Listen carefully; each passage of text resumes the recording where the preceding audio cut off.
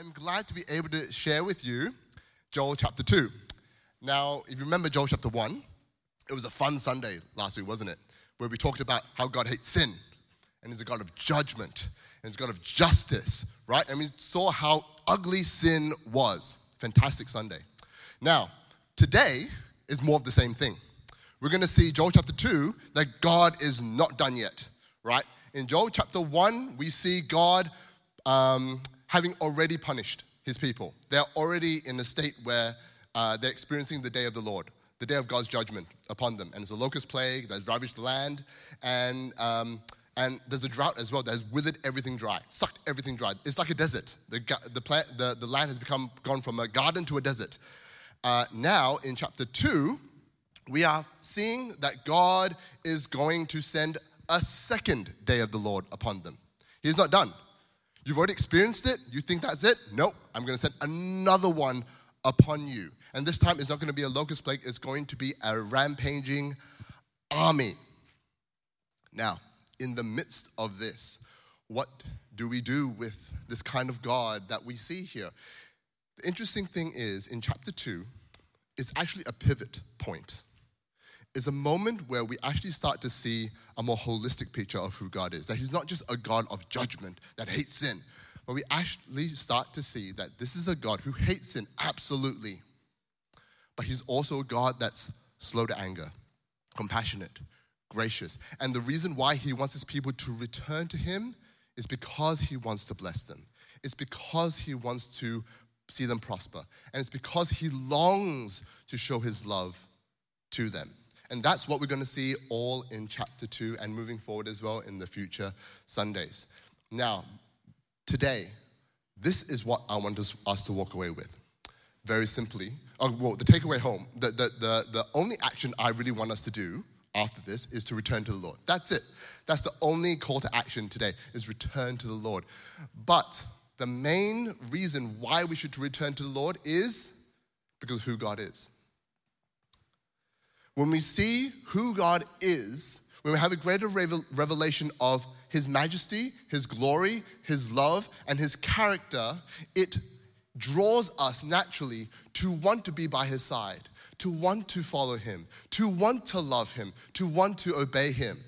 Therefore, my goal today and my prayer, my hope is that we all leave not condemned for our sin, not even more motivated to obey God, but to be more in love with God. To have a greater revelation of who God is, okay? So as we begin, let's pray. Let's pray for that. Father, today is in your hands. This message is in your hands, oh Lord. There's no words that I can possibly say to make people see you, see your glory, to see your love for them, to see your graciousness. Only you can do that, Holy Spirit. So Lord, Holy Spirit, come and you convict our hearts. You open the spiritual eyes of our hearts to see you clearly, to catch a glimpse of your glory. And may we run to you. May we run to you, Lord. In Jesus' name I pray. Amen. So let's turn to Joel chapter 2. As with last week, it's not going to be on the screen. So if you can, grab your Bible on your phone or physical copy of one and follow along. Joel chapter 2, verse 1 to 17. Joel chapter 2, verse 1 to 17. Blow the trumpet in Zion. Sound the alarm on my holy hill. Let all who live in the land tremble, for the day of the Lord is coming. It is close at hand. Verse 2, a day of darkness and gloom, a day of clouds and blackness. Like dawn spreading across the mountains, a large and mighty army comes, such as never was in ancient times, nor ever will be in ages to come. Before them, fire devours. Behind them, a flame blazes. Before them, the land is like the Garden of Eden. Behind them, a desert waste. Nothing escapes them. They have the appearance of horses. They gallop along like cavalry. With a noise like that of chariots, they leap over the mountaintops like a crackling fire consuming stubble, like a mighty army drawn up for battle. At the sight of them, nations are in anguish. Every face turns pale. They charge like warriors. They scale walls like soldiers. They all march in line, not swerving from their course. They do not jostle each other. Each marches straight ahead. They plunge through defenses without breaking ranks. They rush upon the city. They run along the wall. They climb into the houses. Like thieves, they enter through the windows. Before them, the earth shakes. The heavens tremble. The sun and moon are darkened, and the stars no longer shine. The Lord thunders at the head of his army. His forces are beyond number, and mighty is the army that obeys his command. The day of the Lord is great. It is dreadful. Who can endure it? Verse 12, even now, declares the Lord, return to me with all your heart, with fasting and weeping and mourning. Rend your heart and not your garments. Return to the Lord your God, for he is gracious and compassionate, slow to anger and abounding in love, and he relents from sending calamity. Who knows, he may turn and relent and leave behind a blessing, grain offerings and drink offerings for the Lord your God. Blow the trumpet in Zion, declare a holy fast, call a sacred assembly. Gather the people, consecrate the assembly, bring together the elders, gather the children, those nursing at the breast. Let the bridegroom leave his room and the bride her chamber. Let the priests who minister before the Lord weep between the portico and the altar. Let them say, spare your people, Lord. Do not make your inheritance an object of scorn, a byword among the nations. Why should they say among the peoples, where is their God? Okay, so the first half of this chapter, or of what we've read, describes a coming day of the Lord. It's about to happen. It's any moment now. And it is described, it's summed up in these two verses, right, that bookend the description of the army. Verse 2 and verse 10. Verse 2 says, a day of darkness and gloom, a day of clouds and blackness. Verse 10, before them, the earth shakes, the heavens tremble, the sun and moon are darkened, and the stars no longer shine. Now, throughout the Bible, you actually see this kind of cosmic shaking kind of imagery, where the sun stops shining, the stars fall out of the sky, that kind of thing, the earth trembling. Whenever you see this, it's usually metaphorical in nature. Right? It's not trying to say here that the army is literally going to cause the earth to shake or an eclipse to come, right? That's not the point it's trying to make. The point it's trying to make is to show us poetically and metaphorically that creation itself is going to reverse in order. So if you see here, it's specifically mentioning darkness, gloom, sun stops shining, stars falling out of heaven, the earth, the dry ground shaking. If you go back to Genesis, you'll see that the beginning of the world is God setting these things into place. The stars shining, the sun shining, light being born, right? So what it's trying to say here is that when the day of the Lord comes, it is nature reversing. It is poetically describing an upheaval of the status quo. It is like the saying, the world will never be the same again. That is what it's trying to describe in you, poetically, right? Because it's trying to give you the feeling of what it would be like when the world is never the same again, right? What would that be like? It would be like nature itself turning back upon itself, okay? That is what it's describing here, okay, metaphorically. And so, what the message is sending to us is very important. It's this: the day of the Lord is a moment in time where the awesome God of the universe, of creation, visits the earth to restore a creation in disorder back to order. If you remember, right, the day of the Lord only comes, right, he comes to punish evil and vindicate the righteous.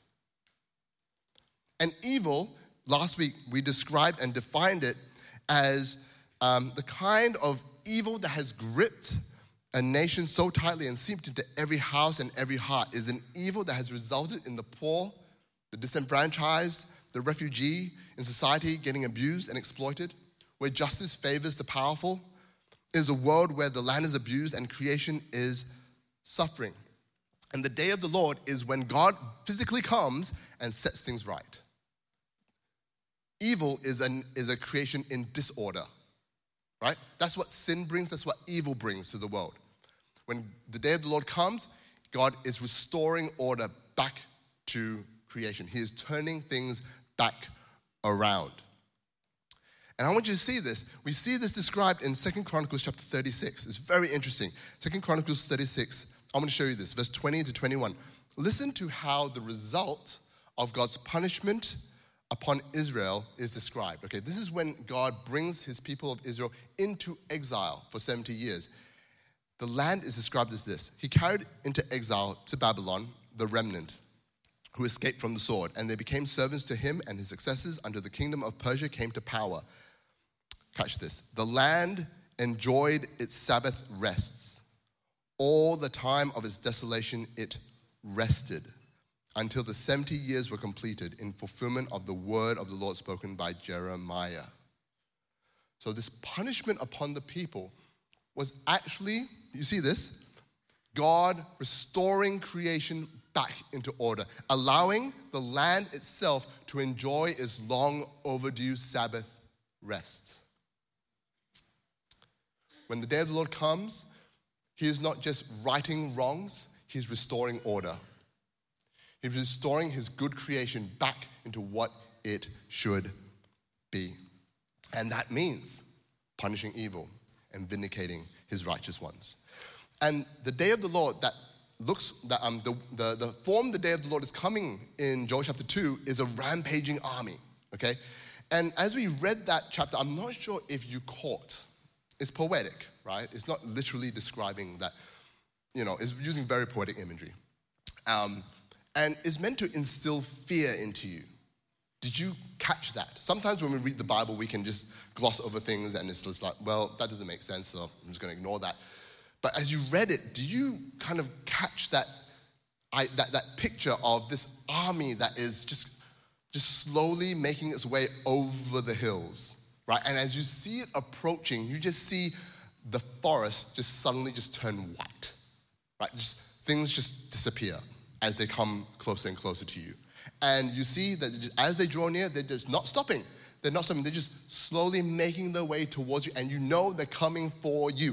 That's the picture that God is trying to show the nation of Israel. This army is on its way, and it's not stopping. It's going to come right through the city, and it's going to invade every crevice and every house and every window is not going to be spared, right? It is terrifying, isn't it? Well, that's the idea it's trying to give you. This army is terrifying. Now catch this. God is not shy at saying, I am at the head of this army. At the head of this army is not a human general. It's not a human king. It's not a human emperor. It is God himself who thunders at the head of his army. He is at the head of this army, this terrifying army. And this is the God that we just sang, All Hail King Jesus. Okay, same God. Does that terrify you at all? It should.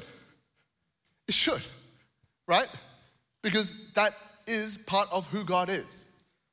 God is terrifying. He is the Lord of hosts, of angel armies. He is the Lord that commands these armies to come and execute his judgment upon evil nations. He is absolutely terrifying. He is awesome and he is great. Now, I know what some of you are thinking, but Jesus, he's different. He's that suffering Savior on the cross. He's so gentle, he's so kind, he's so loving, he's so compassionate. It just doesn't gel. Have you read Revelations?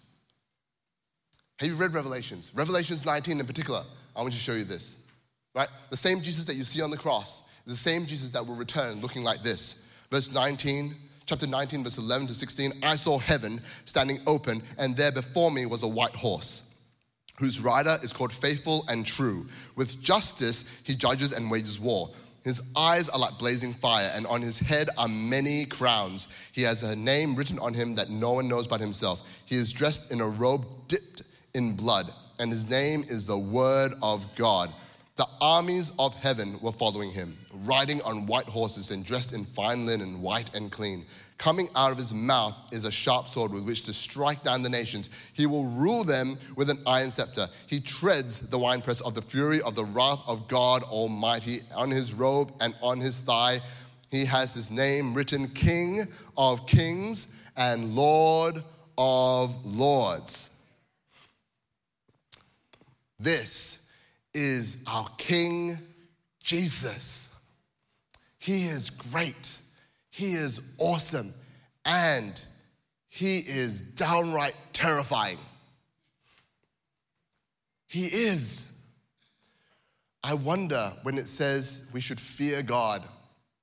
Oh, this might be controversial, I don't know, but I'm gonna say it anyway. I wonder when it says you should fear God, when people say it's in reverence to him. Absolutely it's in reverence to him, but I wonder if there's that little bit where we should actually kind of be a bit afraid of him. Like this is God of armies, and I am Amos of no armies, right? The God of thunder, lightning, who commands things and things just happen. We sang those songs, right? The earth will shake, heavens tremble at his name, right? That is the God that we serve, and we should stand in awe of him, bow down before him. Our knees should tremble before him. I wonder when he comes, how will we react? I used to think that I would be like, oh my gosh, Jesus is so good to see, and run into his arms. I actually think that more and more as I see him, I wonder if I'll actually fall prostrate before him and go, Jesus, you have finally returned, my King, my Savior. Because this is so important. Before we jump, before we just cling on to God of compassion, slow to anger, gracious, and we're gonna get to that, we must, it's so important, we must also grasp and not ignore the fact that our God is a great, awesome, terrifying God. Because we see that in Scripture. The same God of the New Testament that we see hanging on the cross is the same God that we see in Joel. And we should not think they're different. They're the same God. And so, how should we respond? How is the nation called to respond? Return to him. Return. Return to him. Even now, declares the Lord, return to me with all your heart.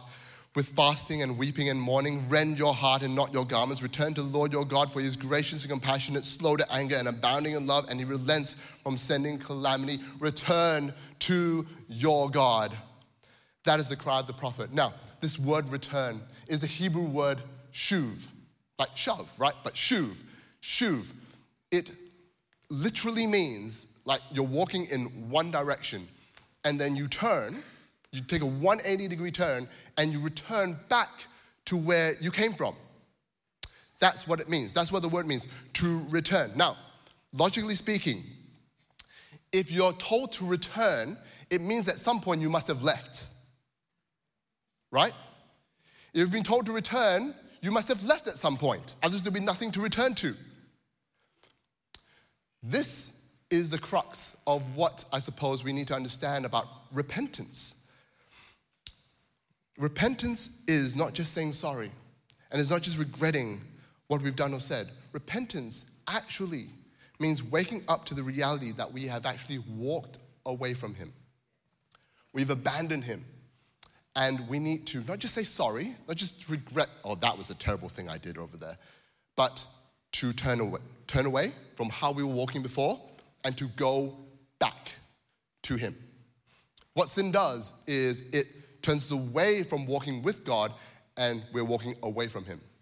We start walking away from him. We start leaving him. Maybe not immediately, maybe we not feel it immediately, but that's the trajectory that we're making. And repentance, true repentance, is us returning to him, abandoning sin, abandoning evil, and coming back to our God.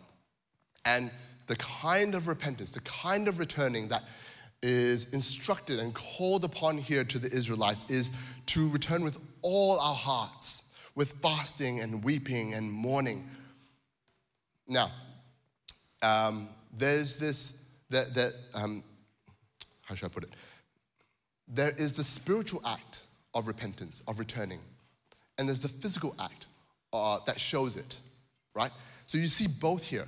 It says, return with all your heart. And then it says in the same breath, with fasting, weeping, and mourning. Right? Sometimes we get the order wrong. We get the priority wrong. we think that God wants our fasting, weeping, and mourning. So I'm going to come here, I'm going to cry out to him, I'm going to bow my knee before him, I'm going to make promises to him. God, I will serve you for all my days. We make all these lavish promises to him, thinking that that's really what he wants. He wants our fasting, weeping, and mourning.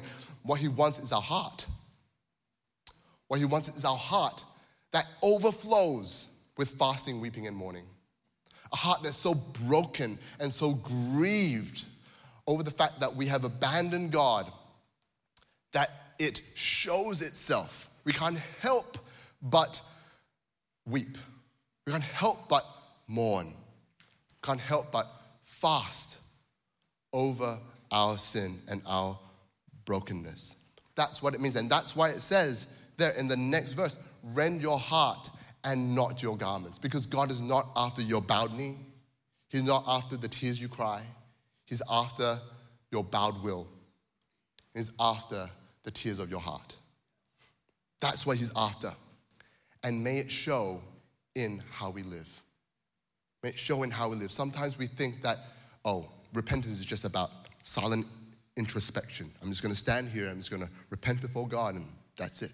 Sometimes we think that's how we are to praise God, in fact. That's how we are to respond to him. It's meant to be just all silent because it's all about spiritual act, right? It's all a spiritual thing that's happening. No, we should not think that the spiritual and the physical are detached. They're linked. When you have a genuine spiritual experience or a genuine spiritual hunger, it will show in how you live and how you worship and how you act, right?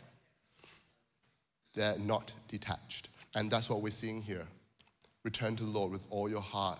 That shows in fasting, weeping, and mourning with contrition and a broken heart. Rend your heart and not your garments.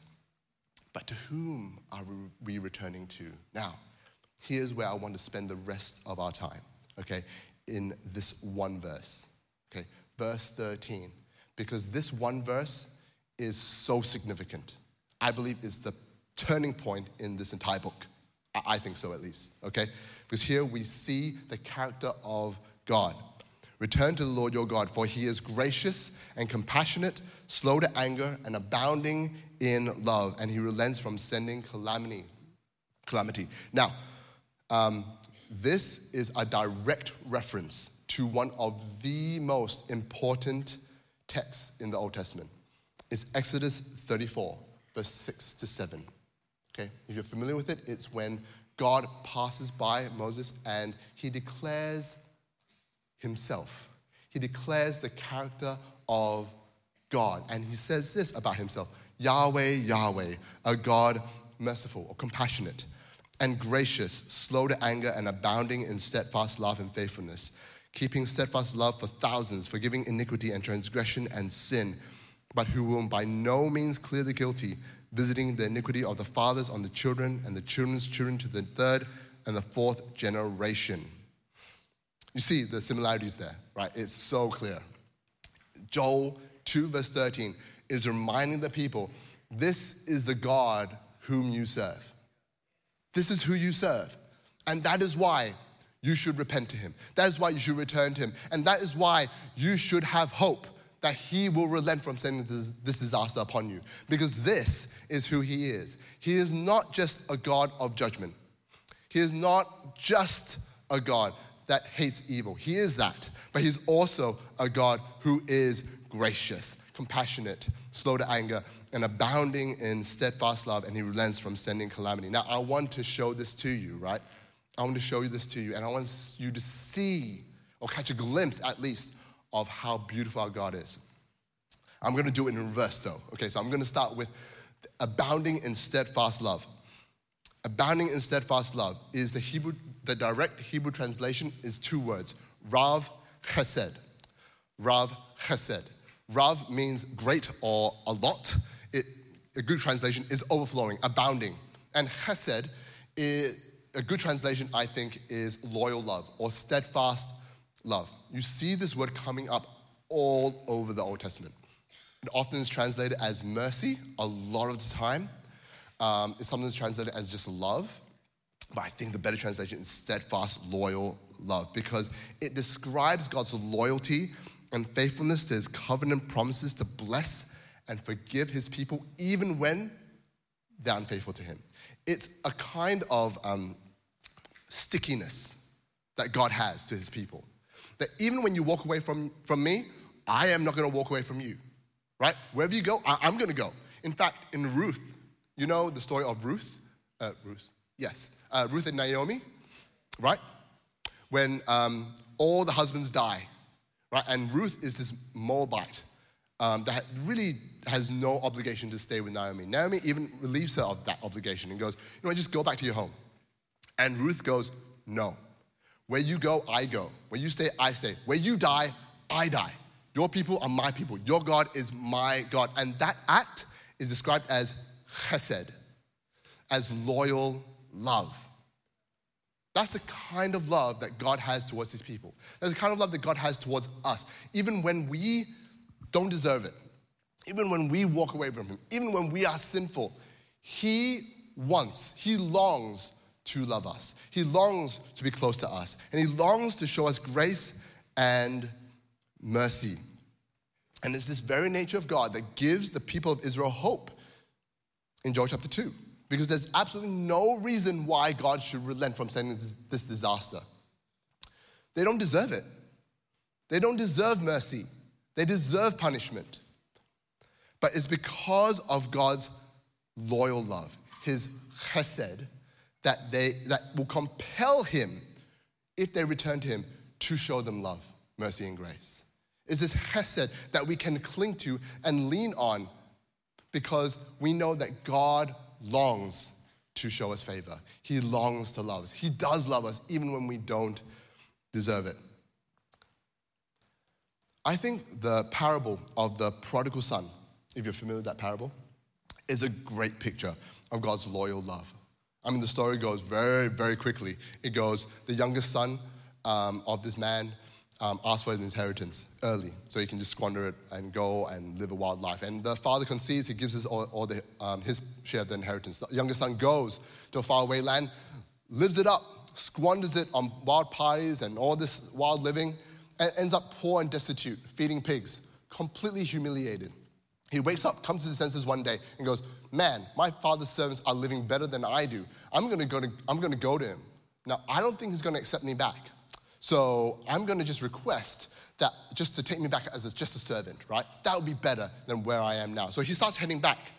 On his way home, as he's far away, the father spots him, and the father runs to him and doesn't slap him, he embraces him.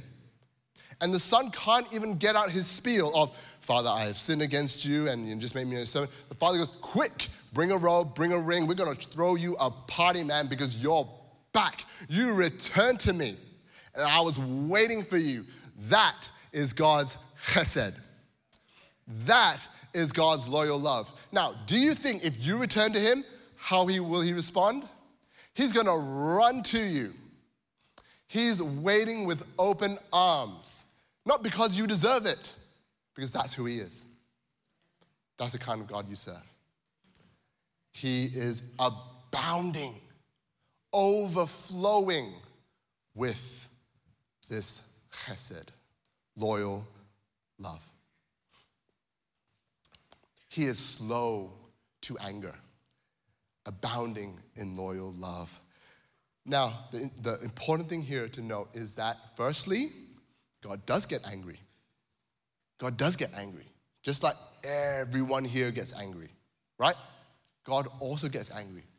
Just the difference is God is very slow to anger, okay? The Hebrew phrase here is erek epayim. Erek epayim. It literally translates to long of nose. I know, very weird. But if you remember those cartoons, have you ever seen those cartoons where a guy's face gets really hot, right, and slowly becoming red, and then when his face is completely red, steam just gushes out of his nose or his ears, right? Have you seen those before? Yeah. That's the kind of picture that we're getting, okay? That's kind of what it means. It's describing how when you're really angry, you start to huff and puff. So it's describing here The fact that God's nose is very long means that it takes a long time for his nose to get hot. He is slow to anger. He is slow to anger. Now, it means that he doesn't immediately give us what our sins deserve. So, all things being equal, right? If you slap me, I want to slap you back, right? All things being fair. You slap me, I slap you, okay? But God doesn't do that, right? God doesn't do that. He doesn't give us what our sins immediately deserve, right? You slap him, he continues treating things as normal, oftentimes, right? He continues to bless you even, continues to show you kindness and generosity. He does that for everyone across the face of the planet, okay? God is slow to anger. But how we often interpret that slowness to anger is that he doesn't care, or that our sin is not that bad, right?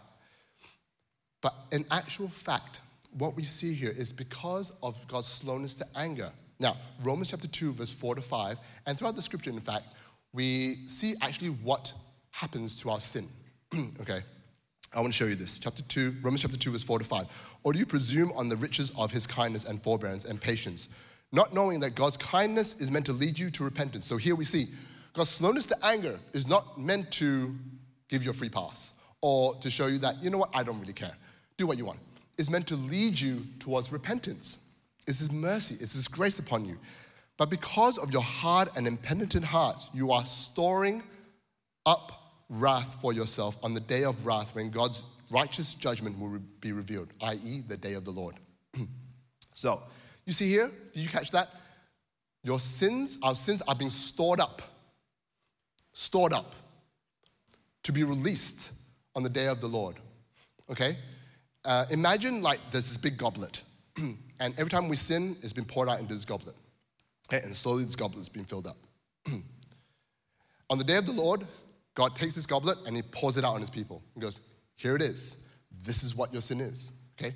I've waited a long time for you guys to return back to me, but you haven't. So here it is, judgment for your sins.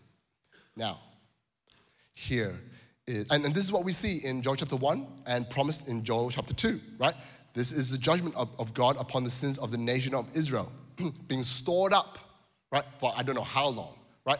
Oftentimes we see in the Bible that God often doesn't immediately punish sinful nations. Sometimes he'll wait for years, sometimes even centuries, okay, centuries before he punishes an evil nation, okay? That's how long God will often wait for his people.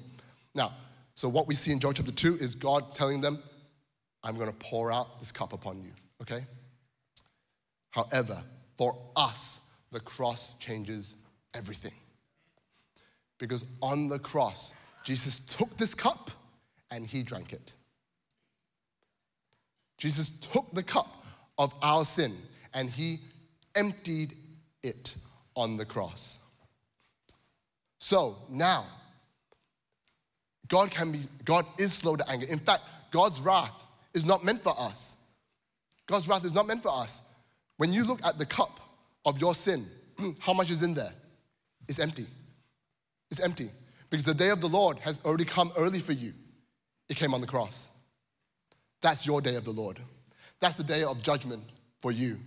But it came not upon you, it came upon Jesus. Because he emptied that cup that had all the wrath of God for our sins stored up in it. And he took it upon himself. Isn't that amazing? You guys don't seem amazed. But it is amazing. It is incredible. Because we deserve that cup.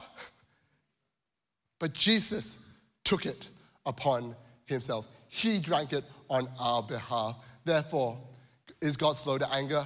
Yes. Why? Jesus Christ. Jesus Christ. He took the anger that was meant for me. Amen. Praise the Lord. God is compassionate, slow to anger, overflowing in steadfast love. The Hebrew word for compassion is rahum. Rahum. It's related to the Hebrew word rachem, which is the Hebrew word for womb. Now, the significance of this is that the emotion of compassion that God has towards us is the kind of compassion that a mother would have for their newborn baby. I'm not sure if you remember, or for those who are parents, I'm not sure if you remember, or those who have kids, you have no idea, but if you remember when your child was first born, how much love and compassion did you have for that child? Now, I have a daughter that's 1 year old, okay, so it's very fresh in my mind, okay? Now, the birth of my daughter was not entirely smooth. By the end of it, when she was finally lying in the hospital bed, all nice and warm, my wife was on 5 hours sleep over 3 days or something like that, okay? She was absolutely exhausted, spent beyond measure. Now, even though she had nothing left to give, the moment my daughter cried, she would jump to her side, right? Anything that my daughter needed, she would do anything possible to meet. Even if it cost her her life, even if it cost her a moment's more sleep. She would stay up just that little bit more to gaze at her or to make sure that she was warm and comfortable or still breathing because, new parents, we don't know what's happening there. But she would do anything to make sure our daughter was safe, warm, having a good time, still alive, right? That's the love. That's compassion that a mother has for their child. That's how God sees us. We are like newborn babies in his arms. He would do anything to see us flourish, to see good for us, to see us whole and flourishing. And that is why he sent Jesus, isn't it? Isn't Jesus the ultimate demonstration of God's compassion on us? He literally gave up his life so that we could be saved from the destruction that sin brings to our lives. God, he would do anything for you. In fact, he did everything for you. He gave up everything that he had by sending his own son, Jesus Christ, to die for you because he loves you. You know how he sees you? He sees you like his very own child. That's the compassion he has for you. And lastly, finally, God is gracious. God is gracious. Sorry, my throat is failing me. All right, he is gracious. The Hebrew word is hanun. Hanun. It means to look upon a person favorably or treat them with favor. It is related to the Hebrew word chen, which means to be delightful, charming, or pleasing to the eyes. Esther chapter 5 verse 2. When the king saw Esther, the queen, standing in the courtyard, she obtained favor, chen, in his sight. And the king extended to Esther the golden scepter which was in his hand. See, the king saw Esther from a distance and she looked pleasing to him. And so he treated her with favor, with chen. We all have those people in our lives that when they show up, our eyes light up. Our day gets better, right? We also have those people in our lives that when we see them, our days get worse. But there are people in our lives that when we see them, immediately we go, oh man, today's good, right? Because this person's here. For me, it's my wife and my daughter, right? When I see them, my day gets better. My eyes light up, right? I'm joyful to see them. That's what it means to have chen, right, in someone's eyes. And when you have chen in someone's eyes, you generally are gracious to them. You want to be generous to them. You want to be kind to them. You do anything for them, right? That's what it means to show favor and kindness to someone, right? So if God is hanun, if he's gracious, it means that he longs to delight in us and be generous and kind to us. Now I want you to get how crazy this is, because there is no reason for God to be gracious to us because we have no chen in his sight. Do you realize that? There is nothing deserving or pleasing in us in his sight. In fact, we often do things that are not pleasing to him, that are not very deserving of chen, right? Yet God wants to show us can. He wants to delight in us. He wants to shower his favor upon us, even though we don't deserve it. God so longs to be gracious to us that he sent his son, Jesus Christ, to pay the price for our sins. Our sin, which is disgusting to God's sight. Jesus removed from us with his suffering and death, so that now when God looks on us, he doesn't see our sin. He sees the pleasing sacrifice of his son, Jesus Christ. Do you get this? When God sees us, he doesn't see our chen, because we have no chen. He sees Jesus' chen. When he looks at us, we share in the favor of his son, Jesus Christ. And that is why God can be gracious to us. He can delight in us. He can show us favor, mercy, kindness, generosity. He can do all these things. Why? Because of Jesus Christ. He took our disgustingness and our sinfulness that disgust the Lord, and he became sin for us so that we could take his righteousness for us. That is us sharing in his favor, in his chen. That is what God did for us, and that is who our God is. Amen. Hallelujah. It should make us what? Praise him, sing to him, worship him. It should make us return to him. It should make us wonder, why on earth did I want to walk away from him in the first place?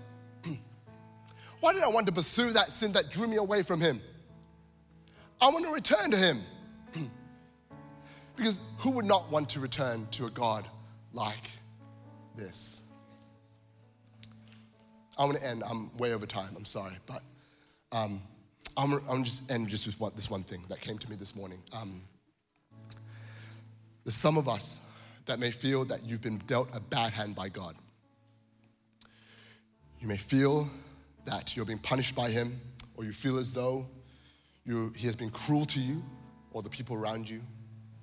You hear this message of a God of justice that hates evil, and you're actually more comfortable with that. But when you hear a God of compassion, kindness, slow to anger, abounding in loyal love, you have a problem with that, because that's not your life. That's not the season you're going through. And I get it. In these circumstances, it can be understandably difficult to continue to cling on to God, or to trust him, or even to worship him. However, my plea to you is, as much as it hurts, and as much as it may seem counterintuitive, it is in those moments where God seems unjust, angry, or cruel. Those are the moments when we need to look up and remember who God is. Because, as you can tell by my voice, I'm not 100%. And I haven't been so for a few weeks. And this has been the busiest few weeks of my year. And my daughter has been sick, my family's been sick, and I've been wondering, God, why are you like this? You know how busy I am. I'm serving your people. I'm preaching today. Yet my daughter got up at 5:45 a.m. Why are you doing this to me? Why are you not compassionate, kind, and merciful to me? It was in that moment, and I know this sounds really trivial compared to some of the stuff that you may be going through. But for me, that was like a real God, why are you not like this? And it was actually in that moment that God had to let me go, hey, hold on. I know I may not be like this, but do you trust that I am who I say I am? I know that I may not seem very kind to you right now, but can you at least see that in those moments where I seem incongruent to what you think and to what you see on Sunday or see in the Bible, can you still, even in those moments, run to me? Even in those moments, can you trust that I am good, that I am just, that I am kind, that I am compassionate, that I long to show you favor? Can you still trust in who I am? You know, the book of Job, it records the torment of this poor man called Job, and his family was wiped out in a day. His entire body was afflicted with pain from head to toe. And the entire book is him wrestling with God, trying to find an answer for his pain and his suffering. What is God's response? God doesn't respond to him and go, poor guy, so sorry. He doesn't go, here, let me explain to you why this happened. No, he doesn't do anything like that. He just goes, this is who I am. Do you remember who I am, Job? I am the God of the universe. Who are you? I know this may sound so unsympathetic, but that was the answer that Job needed. Sometimes our circumstances have no answer. There's no answer to what you're going through. But God may not give you an answer, but he does give you himself. He does say, look, I may not tell you why you're going through what you're going through, but I'm going to tell you this is who I am. You can run to me and you can trust in me that I will be who I say I am. That if I'm compassionate, I am compassionate. That if I'm abounding in loyal love, I am abounding in loyal love. If I am going to be gracious to you, I will be gracious to you. Even in your darkest moments, can you still trust in the God who is like this? So, church, can we all stand? And look, for those of you who are struggling, who really are struggling today to reconcile this God that you've heard today with your circumstances, but you want to run to him. You want to return to him. We want to pray for you. We want to join with you. Come down and we would love to pray for you. Honestly, there's nothing special about this place up the front. Simply, you coming down is you showing physically that you're returning to God, and we get to pray with you, and that'd be awesome. But for the rest of us, I just want us to worship God. I want us to just spend that just brief moment praising him, glorifying him, because that's the least of what he deserves.